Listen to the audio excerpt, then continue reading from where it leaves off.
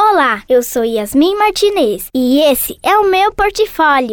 Eu tinha medo, né? Não sabia como ia ser. Se ela ia gostar de mim, se eu ia gostar dela. Mas aí, quando eu olhei, meu coração bateu mais rápido. Falei, é ela. Foi assim que eu adotei minha mãe. Mamãe, te amo.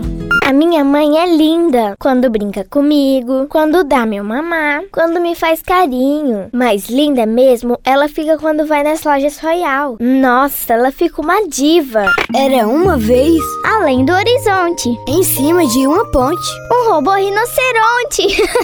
Monte, Desmonte, remonte, conte reconte e brinque com um monte de legos no Boulevard.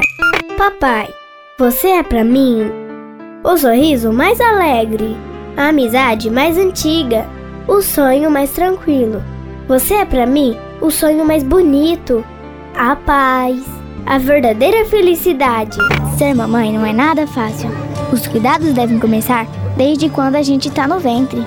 E depois que a gente nasce, os cuidados não podem parar. São tantos detalhes. Mãe, meu dente tá doendo. Ser criança é sorrir, é brincar, é aprender, é sonhar. Ser criança é ter direito de ser criança. Mamãe, na minha festa não vai ser churrasco de novo não, né? Onde o coelhinho vai, a criançada vai atrás. Vem aí, Páscoa no Santa Cruz Shopping. Traga seu filho para se divertir com o coelhinho. E muitas atrações nos dias 28 de março e 4 de abril, das 11 às 15 horas. Saiba mais em santacruzshopping.com.br. Minha mãe é louca pelo Empório das Artes. Tudo que ela mais gosta tem aqui.